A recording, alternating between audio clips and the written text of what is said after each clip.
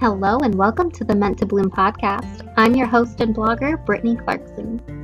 I'm a mom to 3 beautiful boys, and I'm here to help you find peace and joy in your motherhood. You're a mom, but you're not just a mom. You're so much more, and your mental health and habits are so important. You are meant to bloom, my friend.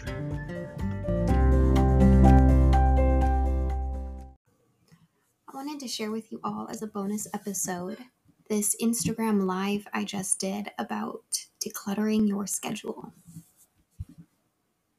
But today we're talking decluttering your schedule. So let's get on to that. This one seems like it should be super easy to just say, I don't want to do this anymore. But it can emotionally wreck you. Honestly, some of the tips will be super easy, but some things can be really hard. So let's start with the hard one first, I think. You got to start saying no to things that you don't really want to do. And the best thing I've heard to get me through this, I guess, is remembering that just because like someone asks you to do something doesn't mean that you're the best person for it. If you're not going to do it with joy and passion, it's probably not what you're meant to be doing. And honestly, remember, there's probably someone else out there. There is someone else out there who is meant to do the things you don't want to do. And you, by saying yes reluctantly to something you don't want to be doing, you're denying the person who's meant for it from experiencing that, from having that opportunity. I remember when I had to walk away from teaching dance classes. And coaching dance team too. Like I did one and then the other. It was just too much for me at the time. It was really, really tough because there was a lot of relationships involved. And I adored all the little girls in my class. But I'd gotten to a point where I had a lot going on. We'd bought a business. I was about to have my 3rd kid. And I was like, after this break, I can't come back because I'm not looking forward to teaching these girls in class every day anymore.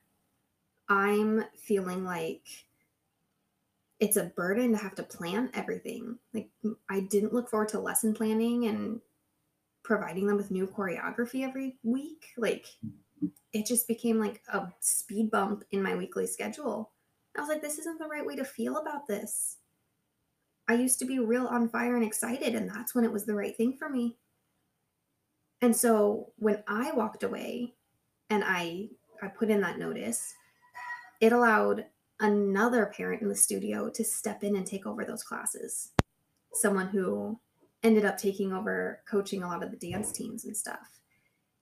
And she did an amazing job. She was flourishing and blooming in this role. I was like, if I had stayed there so reluctantly, this wouldn't have happened for her and for the kids. The kids did so much better having someone who was passionate again. So you have to keep those things in mind when you're scared to walk away from something, scared to tell someone that you don't want to do it. Because I've been asked to come back and teach dance classes since then. And I have to say no. I used to say yes just because, number 9 Enneagram, I'm a peacemaker. I got to go with the flow, right? Go along to get along. Is that the phrase? But you gotta say no when it's not what's going to fill you up. Because if you're not filled up in the position, then no one else there's going to be either. And you're letting the person who's meant for that role at this time miss out. So don't feel bad when you have to say no to people, because you're saying yes for someone else. And then you get to go and say yes to what is great for you. And what's great for you is great for your family. And it's great for all the people who are closest to you. So keep that in mind when you say no next time. So moving on, awkward transition. I want to talk about your daily routines, your daily schedule too.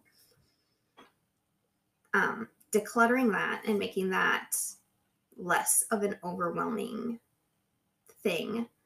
Um, Schedule blocking is amazing. So the alternative to which I always, as a stay-at-home mom, I didn't know that you could be productive and that you could be strategic about your schedule. I used to always just make a big to-do list for the day and then bounce all around the place trying to get things done and constantly have things on that list that I did not look forward to. And I wouldn't really be that productive and wouldn't really get a whole lot done. And when you write out a big long to-do list, that is a big cluttered long schedule that you're looking at. And it is not fun to want to do. It's not motivating at all. So schedule blocking lets you put fewer things into your schedule, but actually helps you accomplish a lot more. So what that looks like is, instead of having your to-do list bounce all around your house, you say like, oh, well, from this hour or these 2 hours or whatever, I'm going to work in this area of my life or my house. With schedule blocking, I don't put every single thing on it. I think of it more like putting time limits on stuff to set healthy boundaries with what I'm doing. So I'll block it out like from 9 to 11, that's my work block, and I'm not allowed to work outside that time. It's not that I can't do anything else during that time, but that's the only time for the day that I'm going to spend on this. Because otherwise, sometimes one task will take you all day to do because you keep coming back to it, and you're really not finishing anything anywhere when you do that, and you're burning yourself out.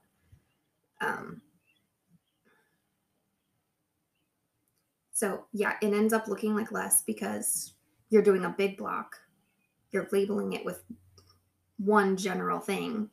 And then underneath that, you can accomplish, a dozen things. I don't put onto my schedule that when I'm doing a work block, I'm going to be doing some emails. I'm going to be drafting blogs. I'm going to be planning lives. I don't write all that into my schedule. I just write, that's my work block. And then when I come to that, I'll determine out of my goals planners and everything like that what I'm going to do for the day.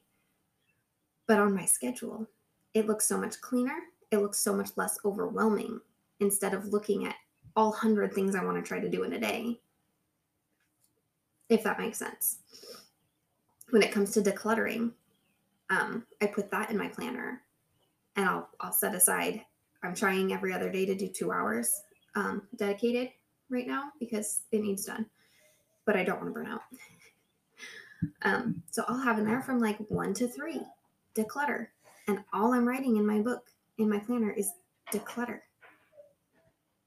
And then when I come to that time period, I'll go and look at my big long checklist of everything that needs to get decluttered. And I'll pull from that for the day.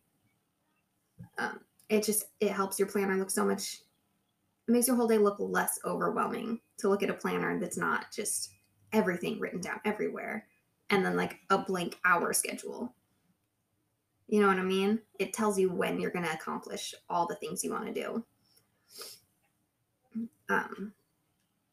And who likes to have their to-do list, your schedule, who likes to come back to it all the time and keep looking at that one task you don't want to do?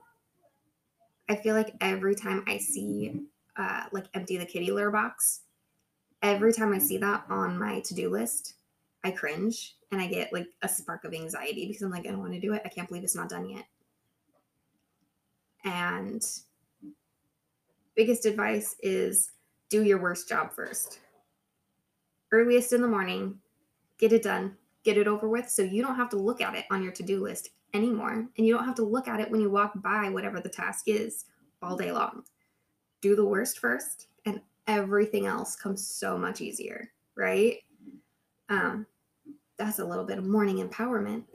Do your worst job first, get it out of the way, focus on the rest of your day. It was good to have you here, Molly. Thank you for joining me.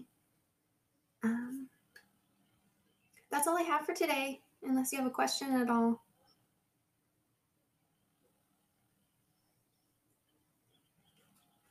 Okay. I will be around. Comment, message me, whatever. Love you guys. Bye.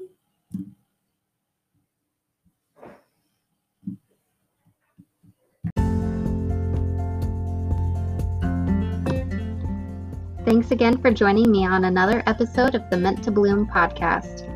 I really hope this one was helpful for you. Let me know in the comments what you thought about this week's topic, and don't forget to subscribe, like, and share. And follow me on Instagram at Brittany_TheHappyMom. That's Brittany, BRITTNI_TheHappyMom. And let's get connected. I look forward to hearing from you soon.